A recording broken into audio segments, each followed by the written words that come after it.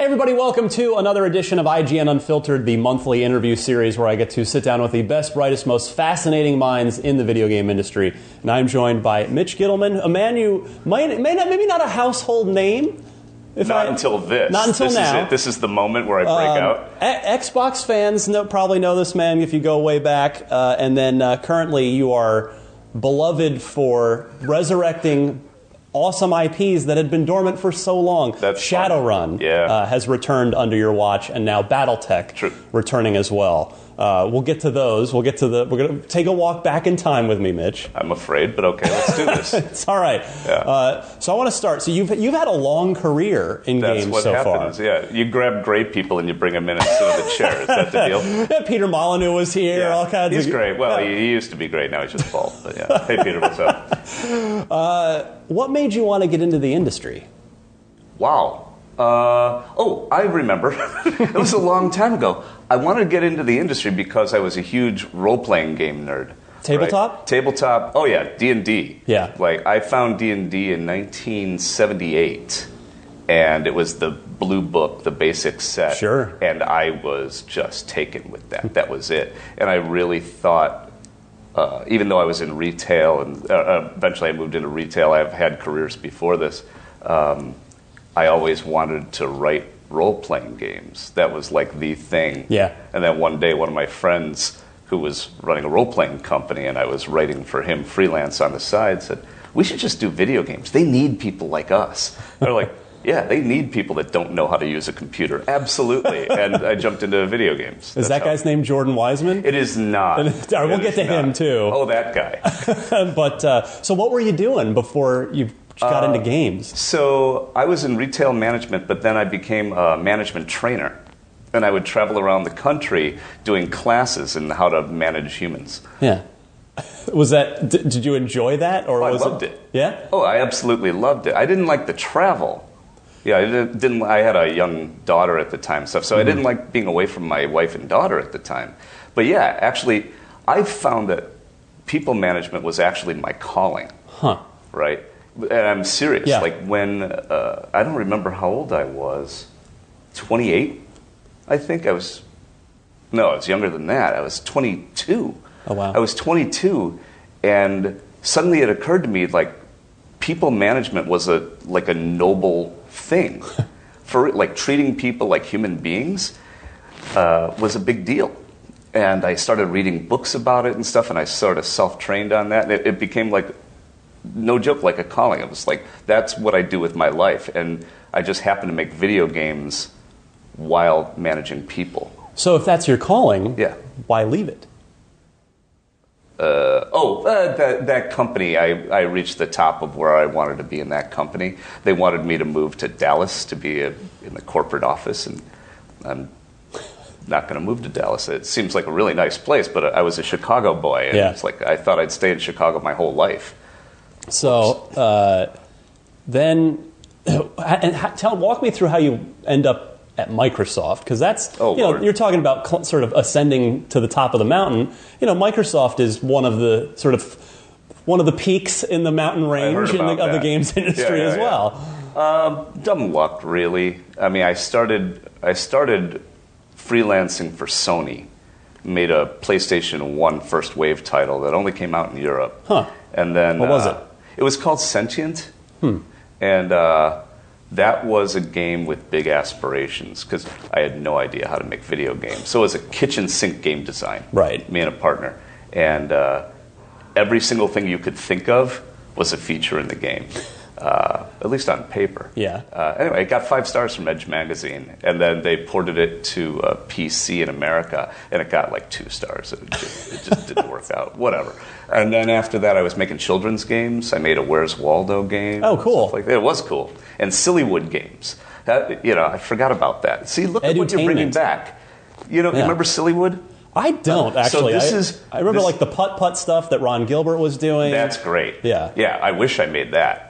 But no, I'm talking about after the children's games, I was making live-action video games with live actors. Oh, I remember that era. That's what Sillywood. That's what we called it, Sillywood. Not Hollywood, it's Sillywood. I see now. You know, I'm DVDs were invented. It's like, oh my god, yeah. You know, you can push all this stuff on. Seventh Guest and Sewer Shark. That's that exactly kind of right. That's the stuff I'm talking about. And I made one called Eraser Turnabout.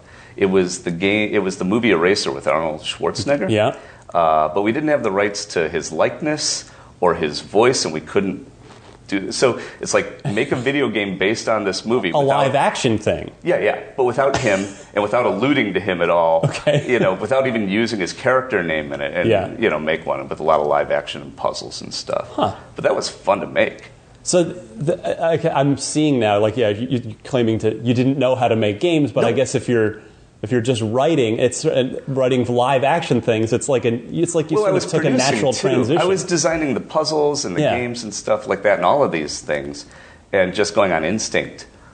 And you can do that at the you got to understand. I'm a product of a time, right? Once upon a time, anybody could make. Well, I guess we're back to that now in a way, with the egalitarian of the tools, which is kind of cool. But at the time, you had to find somebody to sort of believe you could do it, and I was just a bullshit artist. The industry, well, eventually, yeah, you start somewhere, but yeah, I've faked it for years. Made it up. That's the best way to put it. I just ran on instinct and made it up. And found your way to Microsoft. Yeah, so eventually, after the Sillywood era, Jordan Weissman, who's the creator of BattleTech and Shadowrun and WizKids and Crimson Skies and I don't know. I think he just sort of invented everything. You know, he's kind of like Willy Wonka. He's got a lot of cool IPs under his belt. Oh yeah, the guy's the most creative person I know. He really is. Anyway. So we had been flirting around, working together for years. He had the BattleTech pods. Do you remember those things? It's a cockpit, and you actually got into it. His dream always from making BattleTech, he made the board game, but what he really wanted to do was to make these pods where you get into that's why I'm sighing because it's like the term is coming back to me, but I can't see it. Yeah, BattleTech Centers, look it up. They're awesome. Okay. So 16 cockpits networked together, right? Like in 1990, something like that. So it was like the first 3D multiplayer game. You know, it was like a LAN game. Hell yeah, no, it was a LAN game. And you get in the cockpit, and every single button worked. And there's 2 foot pedals, 2 joysticks, throttle. I mean, you know, it was awesome. 2 view screens, and you could talk to each other on microphone. Anyway, that's cool. So we were going to work together on that, and then he wanted to make a flight game for the cockpits, and he hired me to produce and design Crimson Skies, what became the original Crimson for PC. Yeah. It was originally supposed to be location-based entertainment. It was supposed to be another use for these cockpits. But then, and what happened was we started designing it together and creating the world together, and then we shelved that temporarily, and then I went on to Mech Commander, and after shipping Mech Commander. Oh, and while I was shipping Mech Commander, he was making a board game version of Crimson Skies. Because once he's got a taste of something, he just has to make it. All down the rabbit hole? Yeah, he has to. It's like, oh, it's not a video game? Fine, it's a board game. Fine, it's a comic book, whatever. He's just got to make it. Anyway, while he was doing that, I was finishing Mech Commander. And super well-liked real-time strategy game. Yeah. That was neat. That was my first taste of like big game development. Because there was like 20-something people on that. And before that, my teams were like 8, 10. Which was normal back then. Yeah, but it was complex. It was the most complex game I had ever made, and I was just overwhelmed. I'd get into the office at 7:30 in the morning and leave like 9 midnight just to keep my head above water. That's a lot. And also, I was reading a book on how to use a computer at night too, but that's another story completely. And a true one, because I didn't know how to use a computer at the time. But anyway, and then Jordan, after we shipped Mech Commander, he and his partner Denny Thorley sold FASA Interactive to Microsoft. And FASA was the umbrella under which all these things you're talking about were happening with Jordan. Yeah, there was FASA Corporation that did the board games and the RPGs, and then there was FASA Interactive, and we did, the Mech Warrior type stuff. Yeah.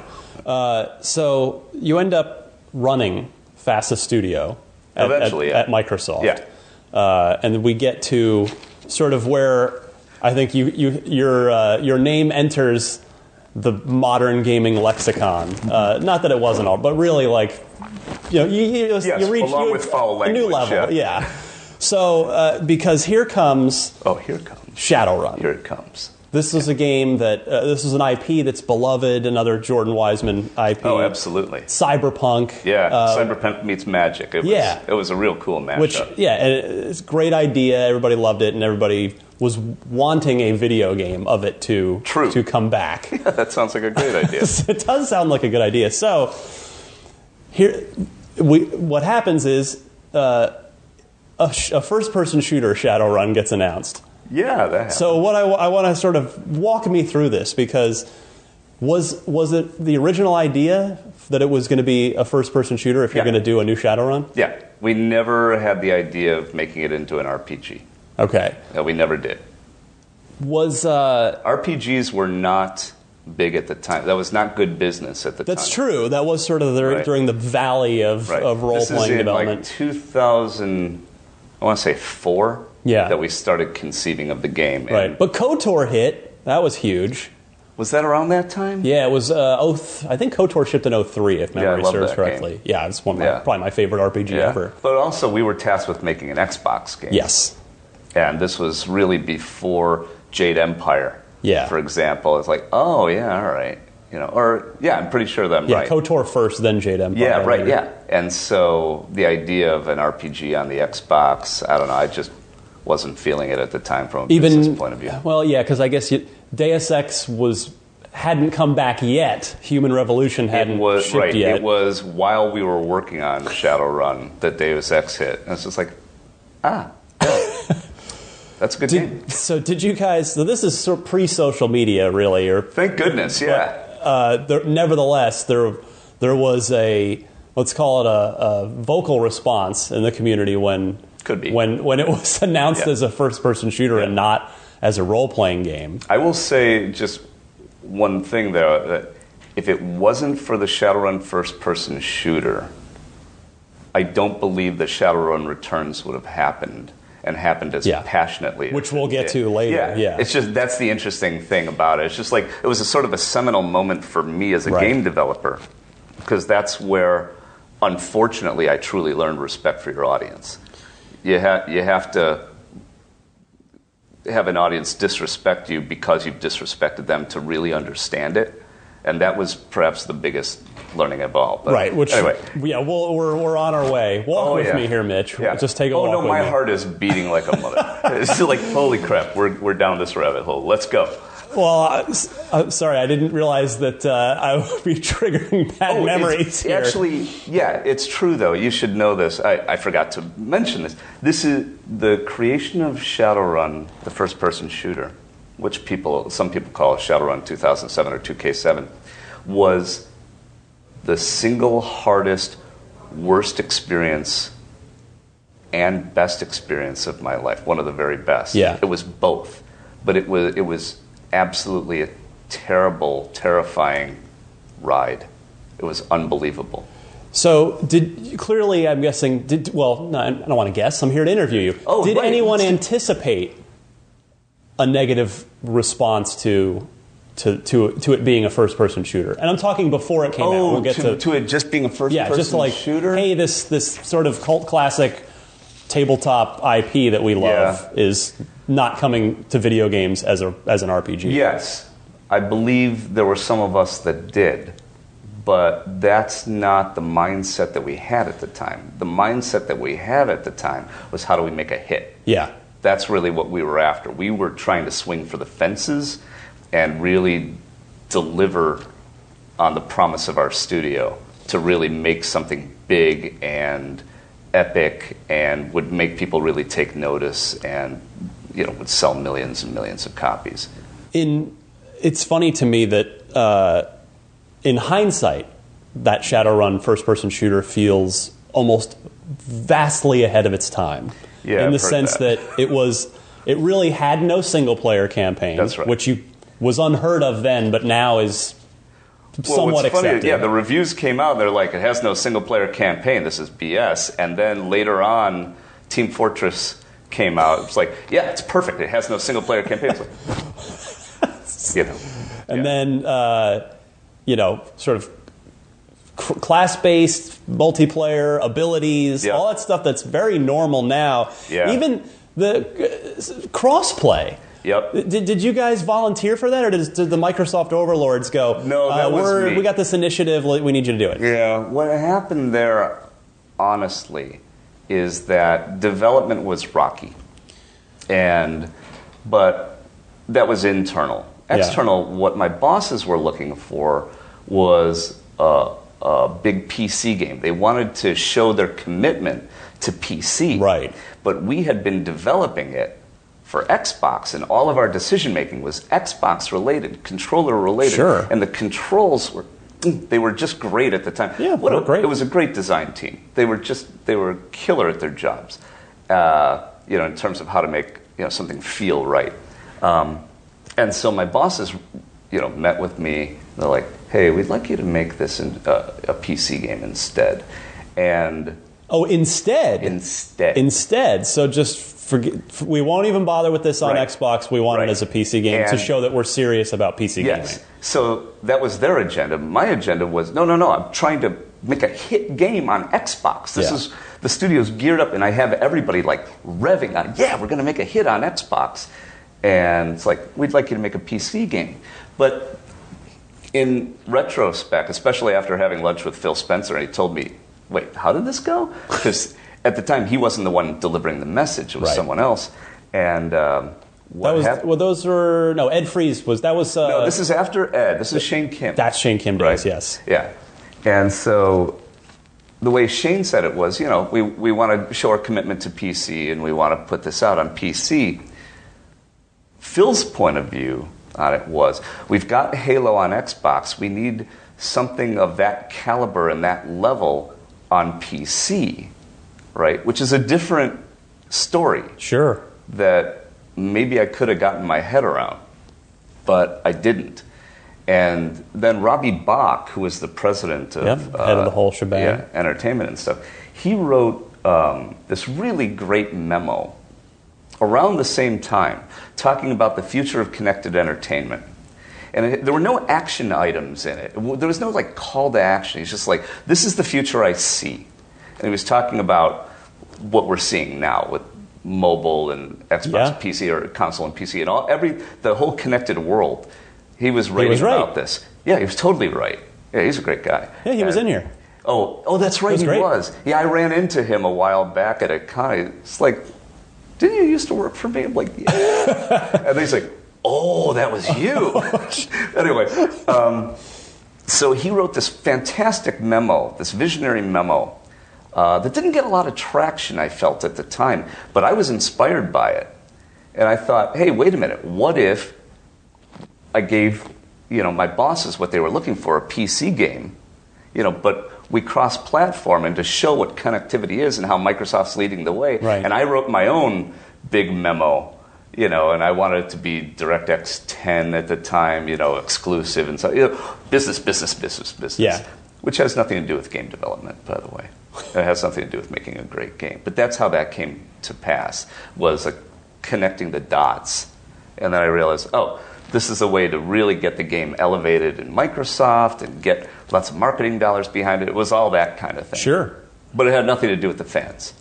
It had nothing to do with them or what they wanted or what they expected. It's the single biggest learning of my entire career. I remember when it came out, I worked for a publishing company on an Xbox magazine. We had a PC gaming magazine down the hall, and we did we did a challenge. Mm-hmm. Can the gamepad console guys hang in Shadowrun with the mouse and keyboard PC guys? The answer was not at all. Really? Not at all. I've gotten that from a lot of people. But what we did was, I had an internal test team it was large, and there were 16 core testers on that game. Yeah. And 8 of them were tournament Halo players, and 8 of them were tournament Half-Life players. Yeah. And so they would go head-to-head every day, and we felt it was fair and even.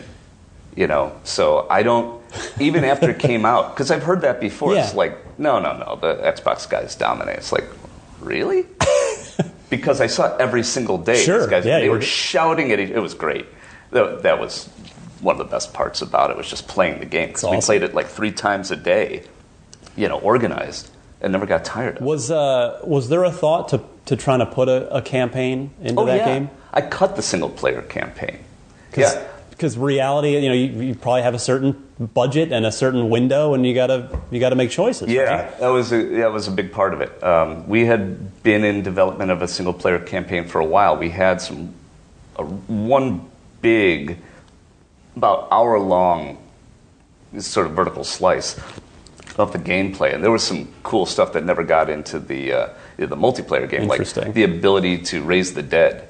And so you'd kill the enemy, and then you'd raise the dead, and you have this army following behind you, fighting for you, and that was great. But it didn't quite work out for the multiplayer game. But yeah, we had a whole single-player campaign. So imagine standing in front of a room full of about 100 game developers saying, I just cut the single-player campaign that you guys have been working on. Like I said, a lot of learning on this one. A lot of learning. Do you regret that at all? Like, do you wish you'd somehow forged ahead and shipped that game with a campaign? I have a lot of regrets in my career, but none of them have really anything to do with business decisions or game decisions. All of my regrets have to do with how I treated people at the time, at any given time. It's like any management mistake that I made, people management mistake, that's what keeps me up at night, or when I'm thinking about it and you get a little melancholy. It's about that. It's not about the games themselves. They are simply what they are. The games are sort of like historical documents. You know what I mean? Sure. And they're just a product of a time and a place. So, no, not much. Yeah, so you were not thrilled with the reviews that Shadowrun got. I was definitely crispy by the time they came out, and yeah, that was rough. But I was completely on tilt at that time, and so I'd be interviewed, OneUp.com. I did a podcast there. It was an epic 2-hour where I just was yelling at the interviewers and stuff. Yeah, I didn't do well in that particular time. Do you sort of look back on that period with remorse, or just like, no, you just, or it just was what it was? No, I don't care about that. That doesn't bother me at all. Yeah. I mean, I wasn't managing them, so screw it. Right. And I don't care. I misbehaved, right? And so I had a reputation more as kind of an idiot for a while.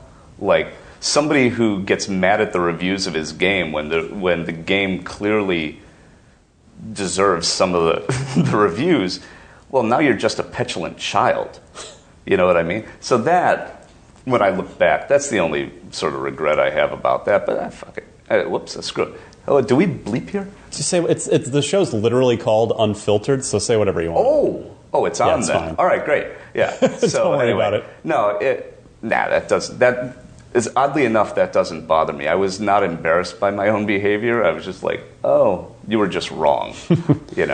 Do you? I mean, I was mentioning it a few minutes ago. Do you ever stop and think, man, if Shadowrun, the shooter, came out now, it'd probably have done way better? I never think that way. You don't care? I mean, no. Not that you don't care. Sorry, it's not that. It's just that's just not the way I think. Yeah. I don't do what ifs or anything. I'm a really in the moment guy. I'm making this game. I have this milestone, and I have this feature I'm trying to shepherd, or something like that, and that's it. Yeah. I don't do that. I do imagine you're happy that there was no social media to amplify the things great. You were saying. Yeah, who knows? I might have been drummed out of the industry. Yeah. I mean that sort of, not to that extent, but that's kind of what happened to Adam Orth. Also, fellow Microsoft guy. He was in here a couple of years ago before his most recent game came out. But he got kind of the pitchfork and torch mob coming after him. That's rough. Yeah. That's a rough feeling. To know people are angry with you out there. You don't even know them, right? And they're angry with you. That's an interesting feeling. But that was far less important to me than the feeling like I was letting down my team. That's it. That's everything to me. The team is everything. And so, the team went through hell through that. And I lost people and rebuild the team through it. We actually did, during the middle of that game, we stopped production in the middle of that game, I hired in a new production team, kept the producer that was on it, and added around him. And we did a post-mortem in the middle of production. Oh, wow. And the woman running it was really smart and really brave. And she sat me down in front of the whole studio after she had done like 5 post-mortems with different parts of the team. And she said, all right, here's what I've found out. And she said, in front of everyone. Yeah. And she just starts reading down the findings that are all like, you've mismanaged this, you've mismanaged this. And it's just a list. It's like, take your medicine. I'm like, okay. I took my medicine. Then we methodically attempted to fix every single thing on that sheet. Did you volunteer for that sort of the public, not public, but no. for that to be in front of everyone, or no? She just did that. Just did it. Okay. She just did it. Like she felt that you needed that. That's right. In front of everyone.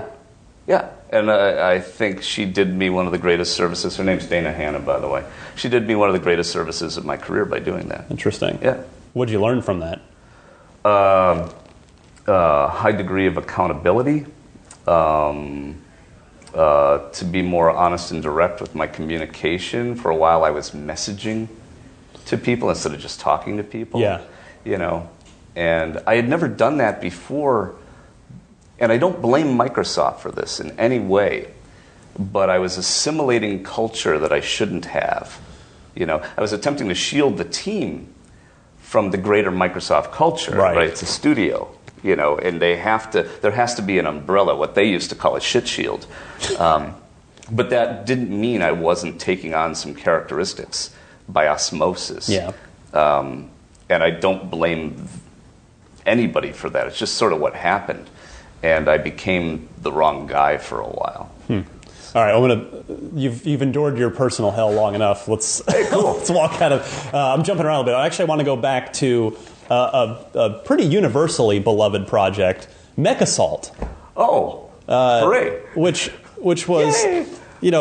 You were the executive producer on that game. No, I was the producer on that game. Okay. I was an EP on MechAssault 2. Okay. So I was the publishing producer on that. The real talent, the real producer on that was T.J. Wagner, who was in our studio and flew out to day one in Chicago and helped them ship the game. Yeah. So, yeah. But MechAssault was it was sort of the original killer app for Xbox Live. Microsoft's got this online service that they stuck an Ethernet port into every single console that they promised would work one day. Yeah. Or they promised would do online things one day. Yeah, I had no idea if that was going to work or not. I really didn't. And then here it comes, and it was fantastic. It was really fun, and it was really fun to work on it. I mean, it was super intense because the Xbox Live was launching, and we need a launch title. Right. And it's you.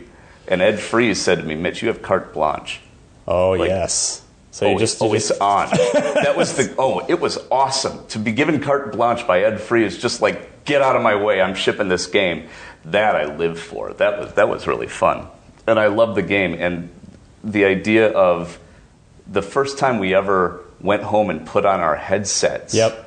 Right? I think the first thing ever said, certainly, maybe not on Xbox Live itself, because there were demo things, but the first thing ever said during a test of a real game on Xbox, I said, I'm not wearing pants.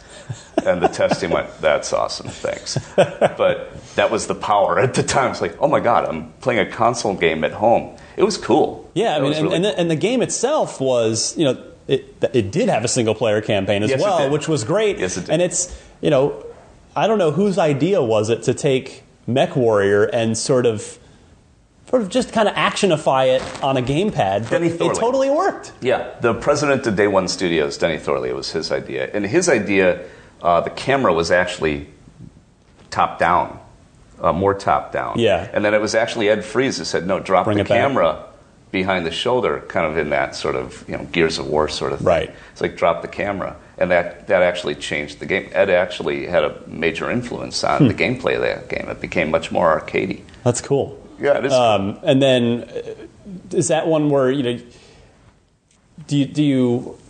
you surprised at all by the success of that, or did you sort of know like we've really got something here? Oh no, I did not know at all. No, I knew it would be fun.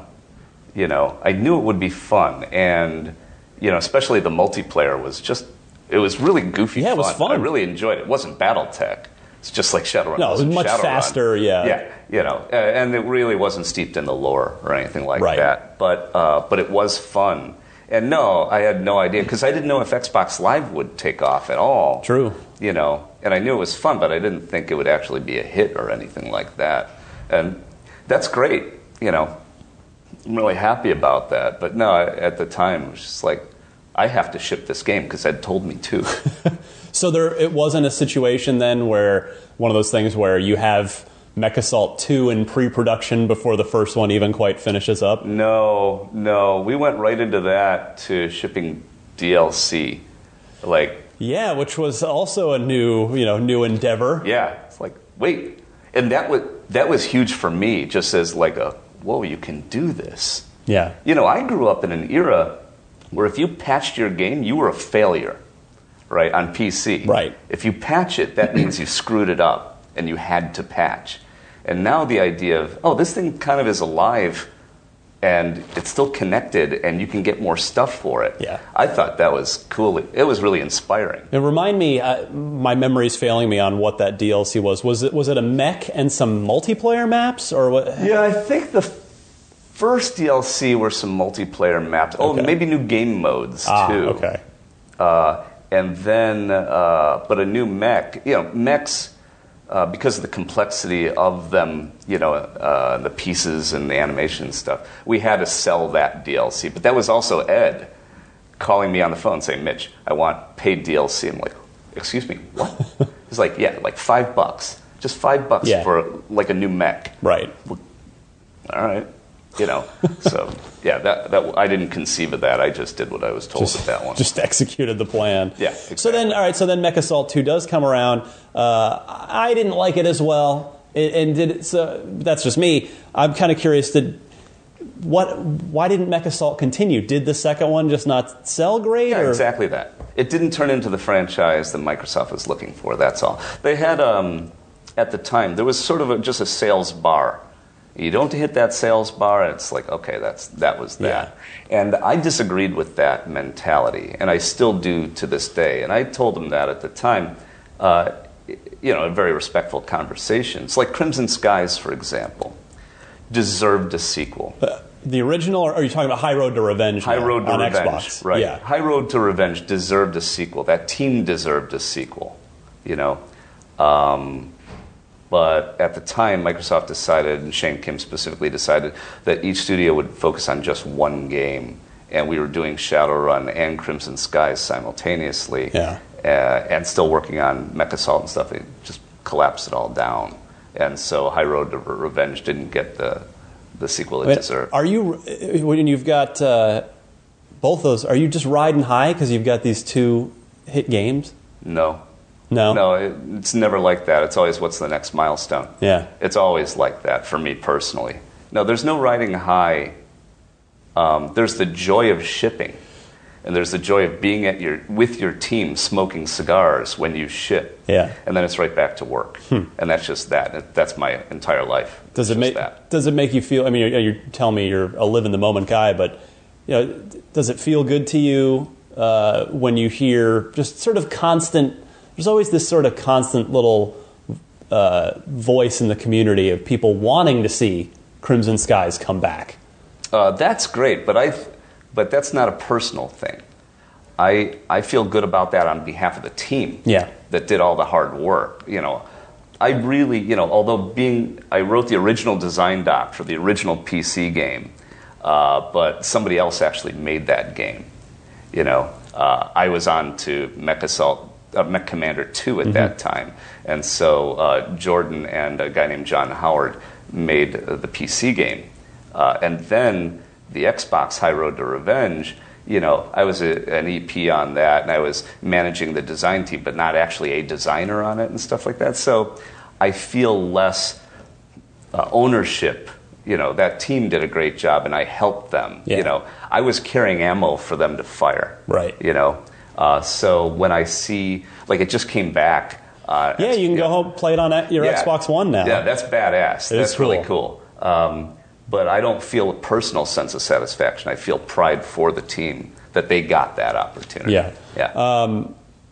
And then during your time at Microsoft, you were also involved in a game. This one, because I know you from your Microsoft era primarily, and I've bumped into you here and there since. But I did not know you were involved in the South Park Let's Go Tower Defense game. Yeah, I actually conceived of that one. Really? Tell me about Trey. that. Yeah, really? Actually, yeah. What happened was I found out that Trey wanted to make a game.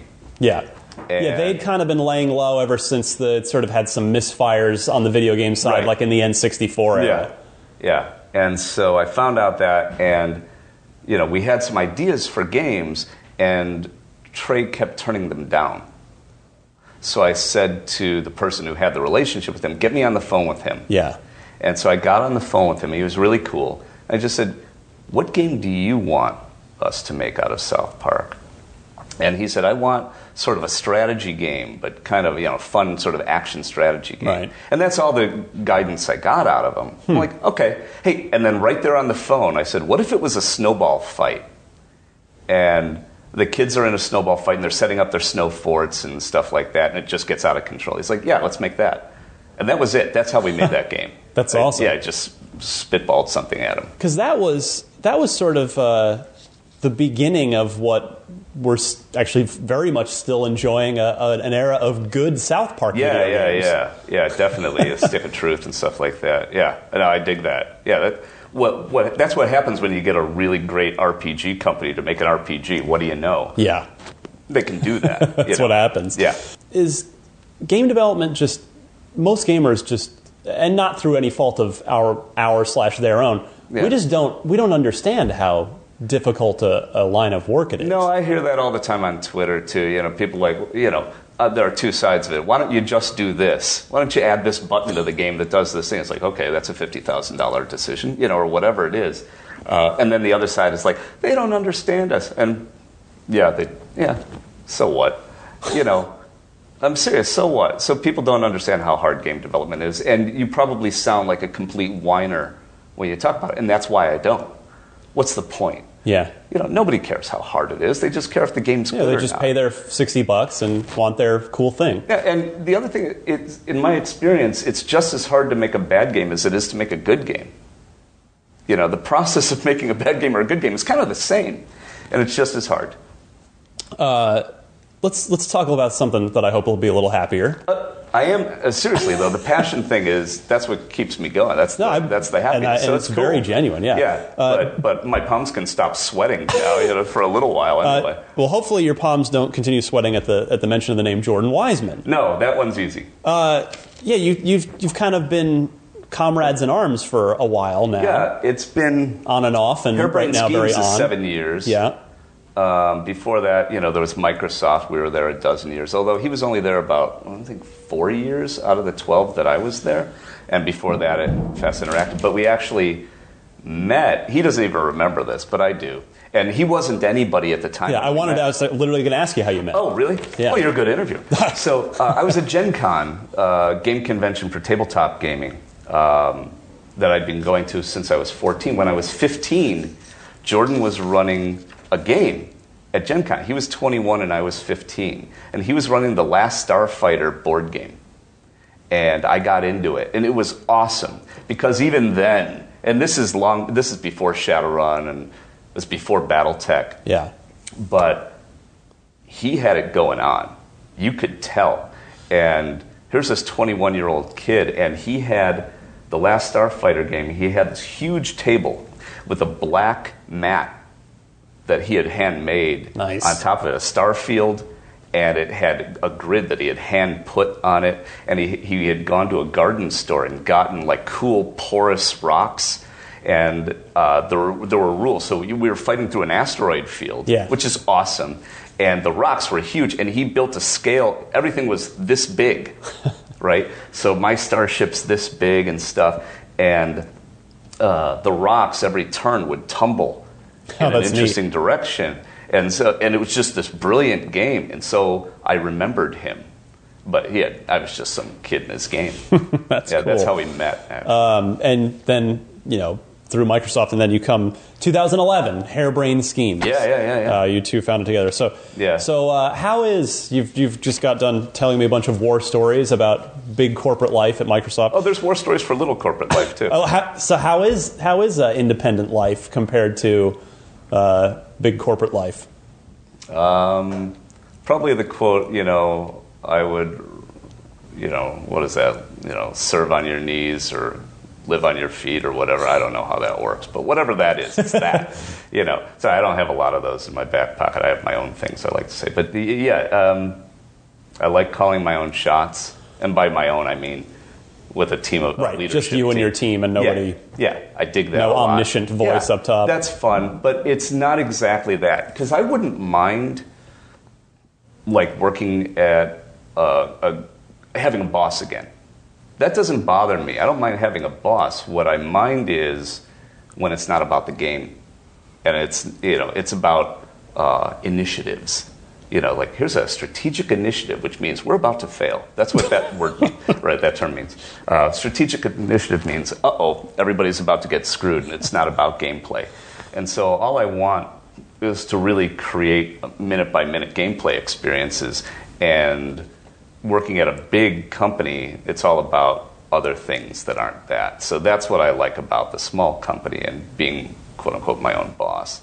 And then also, nurturing the talent I want to nurture as opposed to somebody says, here, take this guy. Yeah. So you guys made the aptly titled Shadowrun Returns. We did. We made games before that, but yeah. Yeah. Actually, our first game was a bet between Jordan and the then CEO of Bungie that he couldn't make... Who, Pete? No, before Pete. Oh. Who's that? Is that Harold at that point? Yeah. Harold Ryan. Yeah. Harold and Jordan made a bet that Jordan couldn't make a good game in 10 weeks on mobile. And so Jordan made the bet. And he had a 3-slide PowerPoint. Like, this is what the game is. And it was basically 3 images that he could talk to. That was basically it. There may have been a line of text on each one. And that was a game called Crimson Steam Pirates. And Harold's like, all right, I'll take your bet. Now put up this much money. And Jordan said, okay, I'll put up this much. And then I was consulting with Bungie at the time on Destiny before it was announced. Interesting. And Pete was the one, because Pete is an old friend of Jordan's. And Pete said, hey, why don't you go produce this with Jordan? Because they were trying to get into mobile.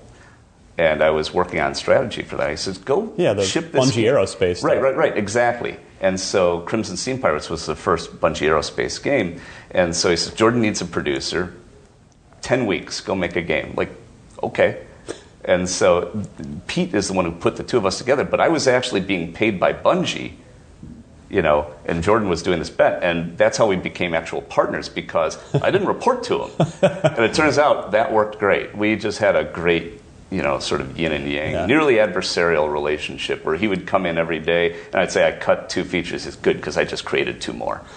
And that was our relationship for, actually it turned out 12 weeks. So what, you were consulting, you just said you were consulting on Destiny in the early days. Yeah. Would they sort of bounce ideas off you? No. It wasn't about that. It was about more of a business strategy about, multiple screens and stuff like that, and if there were companion apps, and we were just exploring stuff, together. That's all. Yeah. No, I had nothing to do with Destiny at all. So, Shadowrun Returns is you're an in the moment guy. You've just told me. True story. But so is there no sort of Do you look at the Shadowrun scar from 2007 before you sit down to make Shadowrun Returns with the team? Oh, hell yeah. Well, yeah. I mean, it was actually in our Kickstarter video was, we were trying to figure out, because we did this Kickstarter video, and the big question that we had internally, and at the time there were only about 12 people in the studio, maybe less, and like, what do we do about Mitch? Because we're going to make this game, but what if people find out Mitch is making it? Right. They're going to hate it, right? What do we do? And one of our engineers said, we should just throw fruit at him in the video. And so that's why I held up a sign that said sorry, and everybody just threw stuff at me. Yeah. That is the way to go. You just embrace it and just get in and front then, of it. Yeah. That's the and way I was sincere about the sorry, Yeah. but actually members of the Shadowrun 2K7 team were pissed at me for apologizing for their work, right? Could see that, yeah. Of course you could see that. They sweat, of course. Blood, sweat, and tears, and all that stuff that went in. You've got a sense of what it was like, but I wasn't sorry about the game we made. I was sorry that we didn't create a real Shadowrun experience. That I was sorry for, and that's the thing. If you're going to regret, you did make a real Shadowrun experience. Just not a role-playing game, right? Not the thing that I disagree certain people... with that either. No, okay, well, it's your game. I want to make sure, because otherwise I knew that quote was going to just be taken somewhere. No, that was not a real Shadowrun experience at all. Why not? Because it was frosting. There was no cake. Shadowrun is one of the best game settings, that I know of. It's just so ripe for brilliant stories, social commentary, all sorts of things. And here we had elves and dwarves and trolls and guns and cyber and stuff. It was bullshit. Would the campaign have been a little cake instead of just some frosting? Oh, yeah. The campaign, I don't think I've ever told anybody. Yeah, I want to hear about this. The story of the campaign did not take place, and this was kind of wrong, too. I was completely messed up with this, with all of my decision-making on this. But the idea was that the game took place at the time of the Awakening. The idea that when magic returned to the world, people started turning into trolls and orcs and stuff like that and getting magical powers. And that's where we set the single-player story, is right there. So I wanted to call it like Shadowrun Awakening or something like that, and to set up a series of titles to get us to what Shadowrun ultimately became. Because I thought it was wrong at the time to throw people into such a complex setting. You know what I mean? It was like, there's cyberpunk. There's a lot to take in. Yeah. There is, but that was a huge learning also. It's like I underestimated the audience, and that's stupid. They're way smarter than that. You can throw a lot of stuff at the audience, So, so many learnings on so many levels. Shadowrun Returns was excellent. People loved it. Oh, man, thank you. Yeah. That was really hard work. I loved it. That's one of the best experiences in my whole career. That was the most exciting thing. And what made it the best? Well, first of all, Kickstarter was... The hell is Kickstarter? I remember we were making a mobile game, and our lead engineer at the time was showing me Kickstarter because he was backing stuff. And then he looked at me, he's like, no. I'm like, we're going to kickstart a game. He's like, no, don't do that. And I don't remember why, but he was dead wrong, which is awesome. And then I pitched it to Jordan. It was like, I don't think so. Because it would be making a game in a fishbowl. I had an idea of doing a documentary alongside it, and so we Have you spoken to Tim Schafer down the street? No. No? What happened was, no. And then Tim did it. Yeah. Right. And it was awesome. And it was not only the game, but the documentary as a gamer. Oh, yeah, absolutely. For me, backing that was regardless, the game happened to be fantastic, but that was worth the price of the admission just for the documentary. It's the honesty. It is. Right? That's the thing, right? It's always being genuine. That's the biggest lesson of all, is being genuine. Anyway, I pitched that whole thing to Jordan. He's like, that sounds like hell. I'm like, you sure? He's like, yeah. And then Tim did it. He's like, okay, maybe we should do that. And so we were only like maybe the third or fourth video game Kickstarter at the time. Right when it was blowing up. Yeah. Brian Fargo was doing, his In Exile stuff. Yep. He had launched, 2 weeks before we did? Something like that? I don't remember. That was Wasteland, right? Yeah, Wasteland too, yeah. And he was just making a path. He was just laying down blades of grass in front, because we had no idea how to do this. When we did the Shadowrun Returns Kickstarter, the day the Kickstarter launched, one of my friends said, so you ready with your stretch goals? I said, what are stretch goals? And then it funded in 28 hours, and we're like, uh-oh. And then we were just making it up from there. And it was just this improvisational ride. Yeah. That was it. And that never ended until the game shipped, And we shipped a year later, like almost to the day, I think.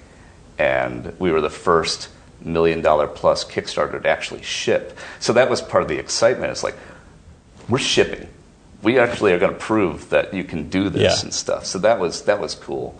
It was just an exciting time. And got to be happy that people are happy with the game, and it turned out very well. Oh yeah, like I was saying at the time, I had red in my ledger, so to speak, and to be able to erase some of that with Shadowrun Returns and prove, no, I know how to make a Shadowrun game. It just I didn't. No, I can't. And you've since made another one.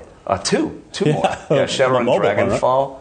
PC and mobile. So Shadowrun Returns was on PC and mobile. Shadowrun Dragonfall, which I love, that was some of the very best work that I had personally ever done as a writer. We brought in a guy named Andrew McIntosh, who completely brought our writing game up to the next level, and then I was following his lead, which was awesome. And that was just a magical experience too. And then we did Shadowrun Hong Kong too. Yeah. And all three were really well received by the fans, and that was cool. More of those coming? Going to keep the Shadowrun train rolling? You never know. Right now, we're living in the moment. We're shipping BattleTech someday. I did want to mention Necropolis real quick, though, because that's actually that's what I saw. I saw you for the first time in years because of Necropolis. That's right. Yeah. And I had no idea you were involved with it, and we were able to catch up for a few minutes. But that game, it seemed really fun. I sat down with it for like an hour or two last year. I very much enjoyed it. It was sort of the Dark Souls-y type concept, but with Dark definitely Souls lightish. Yeah, with its own spin on it. And, respectfully, as I'm researching the interview, it didn't review super well. Actually, one of the reviews said Necropolis couldn't entertain the dead. Was one of the reviews. But that writer thought they were clever.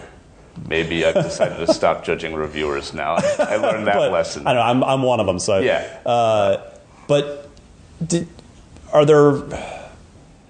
When I looked at it, I was like, oh, it came out in October.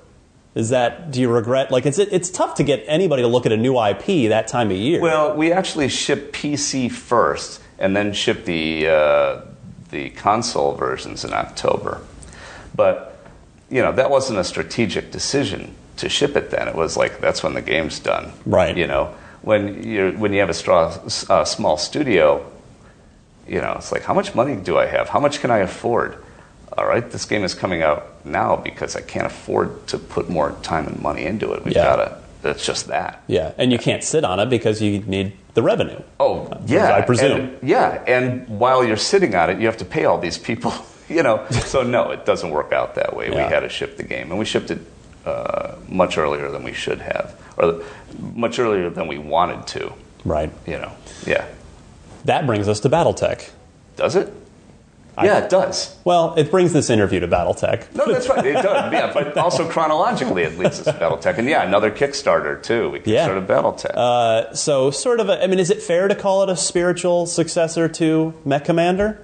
Is that a fair assessment? In some ways, yeah. Just, in the sense that they're both BattleTech-based real-time strategy games. Well, no, because that's it exactly. Mech Commander was real-time, but our BattleTech game is turn-based. Right, turn-based. And so, in some ways, it's a spiritual successor, but there are two major things that are very, very different about it. This game is even more steeped in the game setting, and to really give players a sense of what BattleTech, the game setting, really is. If you only know it from MechWarrior, and then which MechWarrior you know it from, for example, it really colors your perception of the BattleTech universe. And so here we actually are able to tell the story of how BattleTech came to be. It's a 35-year-old game setting with like 200 novels. Going back to that. I remember growing up in the sort of the MechWarrior 2 era, which is the mid-90s, I guess, something like that. Or, my buddy Robert had the tabletop book with had all the schematic drawings of each of the mechs and their stats and all that stuff. Yeah, we actually had the guy who did those schematics work on BattleTech. That's cool. Yeah, to design new vehicles for us and stuff. So, what's excluding the current BattleTech game over the years? What's your favorite video game incarnation of BattleTech or MechWarrior? Of MechWarrior, my favorite probably MechWarrior Mercenaries. And that's one of the reasons why our BattleTech game is also a mercenary game. There's just there's a sense of agency to being a mercenary. So you get to interact with all these noble houses without choosing one, without being a member of one, and you get to, be a loner, so to speak, and travel around and do what you want to do. But you get to see the BattleTech universe and interact with it without having to choose, House Liao, House Kurita, or whatever it is. Right. So that's a big thing. Oh, I'm sorry. The other thing I was going to say earlier, besides the lore of BattleTech and being able to do that, the other thing that this game does, because it's turn-based, we can expose more interesting BattleTech mechanics that are inspired by the board game. So we really wanted the game to feel like we felt when we were playing the board game 30-something years ago. And the mechanics aren't true to the board game. They can't really be in a video game. But we really wanted to feel like it felt. And so I think we're successful with that. So heat management and stuff like that. You don't want your mech to fall down. Yeah. Lots of stuff like that. I wonder if Jordan had ever conceived of how well MechWarrior and BattleTech would translate to the video. Like it makes for such good video games. Yeah, of course he did. That's who he is. He's a visionary. No, he really is. He's Willy Wonka to me, right? And he's going to go into his garage and tinker around and come out and go, hey, what about this? And you go, oh my God, yeah, let's do that. So, even when he was making the board game, he was conceiving of those BattleTech cockpits where people could play against each other. That was the vision that he had always been working towards, and he got to create that. And there were like 30 of those BattleTech centers around the world and stuff. So with the new BattleTech game, it's a PC. Yeah. Is it under those sort of same licensing restrictions that you were mentioning earlier? Yeah. So it cannot come to console for the time being. It cannot for the time being. Is that frustrating at all for you? No, because you could reach a larger audience. You don't care. No. This is the hand you're dealt. Let's just play the cards as best we possibly can. Yeah. No, I don't think about that kind of stuff much. I wonder why. I'm not a very thoughtful game developer. I guess I just want to make the damn game. Well, I guess it's probably, I'm sure there's pluses and minuses to kind of having that, just putting the blinders on and not worrying about all that other stuff that you can't control necessarily. That's the thing, right? You accept the things you can't control the things you can, and know the damn difference. Yeah. That's it. And that's why, I'm not in the hospital today. Whoops. I'm glad you're here. Yeah, well, during Necropolis, I actually was in the hospital for a couple of days. That's not good. That's what the team said. And my wife. Well, I hope you're okay now. You seem good. Happy to be alive. Good. So you've worked in the industry a long time. You've taken me on quite a journey. Yeah. Well, it's a compliment. It's a journey. It's a compliment. Okay. Relax, Mitch. It's fine. Yeah. No, it's like you survived this long. Congratulations. So you have an interesting perspective, having worked kind of all the way up through a long time at Microsoft, and now on your own with the team at Harebrained. So this is like the dumb college kind of entrance question, but from your perspective, where do you see the game industry in the next 5 years? Because we've seen a lot of change in the last 5. We sure have, and it's certainly a hell of a lot different than when you started, and certainly during your time at Microsoft it changed a lot. Yeah, the evolution's insane. I can't believe I've gone through all of this. Yeah. I didn't know the world would go through all of this. So yeah, it's like I don't put things in boxes anymore. What the hell? Where's my cover art? So that's weird. Where do I see it going? For me, it has nothing to do with hardware. I don't give a flying anything about VR. AR is really interesting.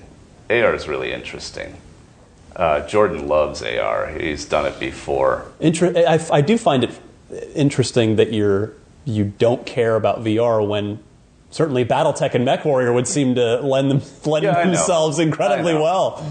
I don't want to put on the flash in the pan. You don't think it's going anywhere? I'm not going to make a predict. I predicted this. I predicted the launch would be terrible, and that there's no killer app and blah blah blah. Right. And who wants to put this thing on for hours? You just don't. I don't. Yeah. I don't want to put it on for more than 10 minutes or so. I thought it was going to break my nose. So No, I'm not into that. I don't care about console versus PC versus mobile. I love making mobile games. I love making PC games. I love making Xbox games. I don't care. The medium, so to speak. You like AR, though? I think it's cool. I want to make one. I want to make one. Yeah. But that's not where the industry is going. That's just like, that would be cool. Have you played with HoloLens? No, and I want to. I know people that worked on it. Yeah, it's pretty neat. I mean, the version I tried, the viewing area was literally like a mail slot. But in that mail slot, it was awesome. Yeah. So one day, maybe. There was actually some AR in a game we made called Golem Arcana. That was really neat because it was a game board thing with playing pieces connected to mobile. It was really neat. And you could hold up your phone and actually see the 3D models and stuff. That was cool. So I'm interested in that. But as an industry, we're going through something fascinating right now. It's fascinating and torturous because the egalitarian nature of it now, how anybody can get really, really powerful tools for free or cheap. And anybody who wants to make a game can do it. Sure. And they can put it on these app stores or on Steam. So anybody can make a game, which I think is a beautiful, beautiful thing. I think that's intensely cool. And I used to teach game development at a school in Seattle. And, I'm a big fan of that. Anybody can create. And there's a flip side to that. Anybody can create. And so the app stores, and it's just filled to the brim. It's filtered, the filtering it is difficult. Oh, there's no end caps, really. I mean, there is. It's like what's right in front of you, and then how much, can I get a decent game recommendation or something? So trying to break out of the noise of that. I think, what was the stat I heard? 40% of the games on Steam came out last year. 40% I believe that. Came out last year. That's insane. And so the pressure on people like us who are trying, who are aspirational, BattleTech's the biggest bubble to the top of that. Yeah, and there are absolutely fantastic killer games out there, really well-reviewed games that have ass sales because you're just being flooded by these things, and then everybody's waiting for the sale, right? And so these super talented, career game developers, they're just going nowhere, or even not career game developers, but really doing pro work. Yeah. It doesn't matter. So it's such a double-edged sword for me, and I'm sad about it as a developer, and I'm happy about it because I want people to create. I love that idea. The BattleTech, having the BattleTech IP in your pocket probably helps. Helps you get noticed. It helps. Absolutely, it helps. That's why one of the reasons we're making, besides loving BattleTech and loving Shadowrun, I saw Kickstarter as a megaphone. Here's how a little, 8, 12-person little indie studio can make a lot of noise real fast by doing this Kickstarter thing. And that's one of the reasons why we did Kickstarter, that and to get the money, because we didn't have any. So give me close us out, Mitch, with right. Give me for people that maybe haven't kept up on BattleTech and what it is, and give me the Cliff's Notes version. Get everybody interested. All right, my PR people would be very happy about this. So you're not here for your health, after all. You're here to promote a game. No, I'm not here for my health now. Clearly, I've driven you to. Yeah, no, you're fine. And I haven't had a drink all day. What time is it though? So BattleTech. It's 5 o'clock somewhere. That's right. BattleTech is a modern turn-based tactical combat game. And so it's all about, you have this lance, what we call a lance of 4 mechs, like a squad, and you take them out on missions as a mercenary. Yeah. And you travel all over what we call the periphery. It's this giant star chart. 31st century, right? Yeah. It takes place in 3025. Yeah. Good point. Humans actually learn not faster than light travel, but jump travel. They could actually just jump far, light years away, and eventually colonize, etc. And then this thing called the Star League formed, which is kind of like Camelot.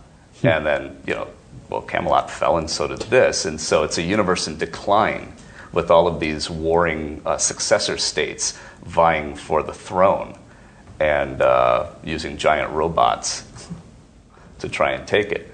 So in our game, you're traveling around taking mercenary jobs from some of these, noble houses and the other petty dictators and things like that, taking jobs. And then There's also so that's an open-ended campaign that you can just keep playing. Nice. You know, and then on top of that, you interact with the story of one woman trying to retake her throne that's been usurped by her uncle, and you choose whether to help her or not. You don't have to interact with the story. You can keep doing this, and ultimately, she'll fail, and the civil war that she's trying to mount will fail. But if you help her, well, first of all, it's very lucrative. She pays very, very well. And if you help her, you can help her retake her throne. So there's this whole story, and you know, it's the same writing team that wrote the Shadowrun game. So we take story and character very seriously. You know, it's not an RPG or anything. There's no branching plots. There's not even multiple endings or anything like that. But we try and tell a good story and one that's really true to the BattleTech setting that gets the themes of BattleTech out there and stuff like that. Good stuff. Yeah. Skirmish mode, multiplayer, coming next year. It's just 2018, not being any more specific than that for now. I don't feel like it. I'm so tired of it. You don't want to be pinned down. It's fine. Well, yeah, I don't like even to pin myself down. I would like to take forever to make a game. That sounds great, but you got to put it out. You don't learn until you put out a game anyway. All right, well, we'll be keeping an eye out for BattleTech. Please. Mitch Gittleman, one of the co-founders and the boss man, co-boss man, co-boss, over at Harebrained Schemes, working on BattleTech. Yeah. For much more on the best, brightest, and sharpest, most interesting minds in the games industry, stay tuned to IGN Unfiltered each and every month.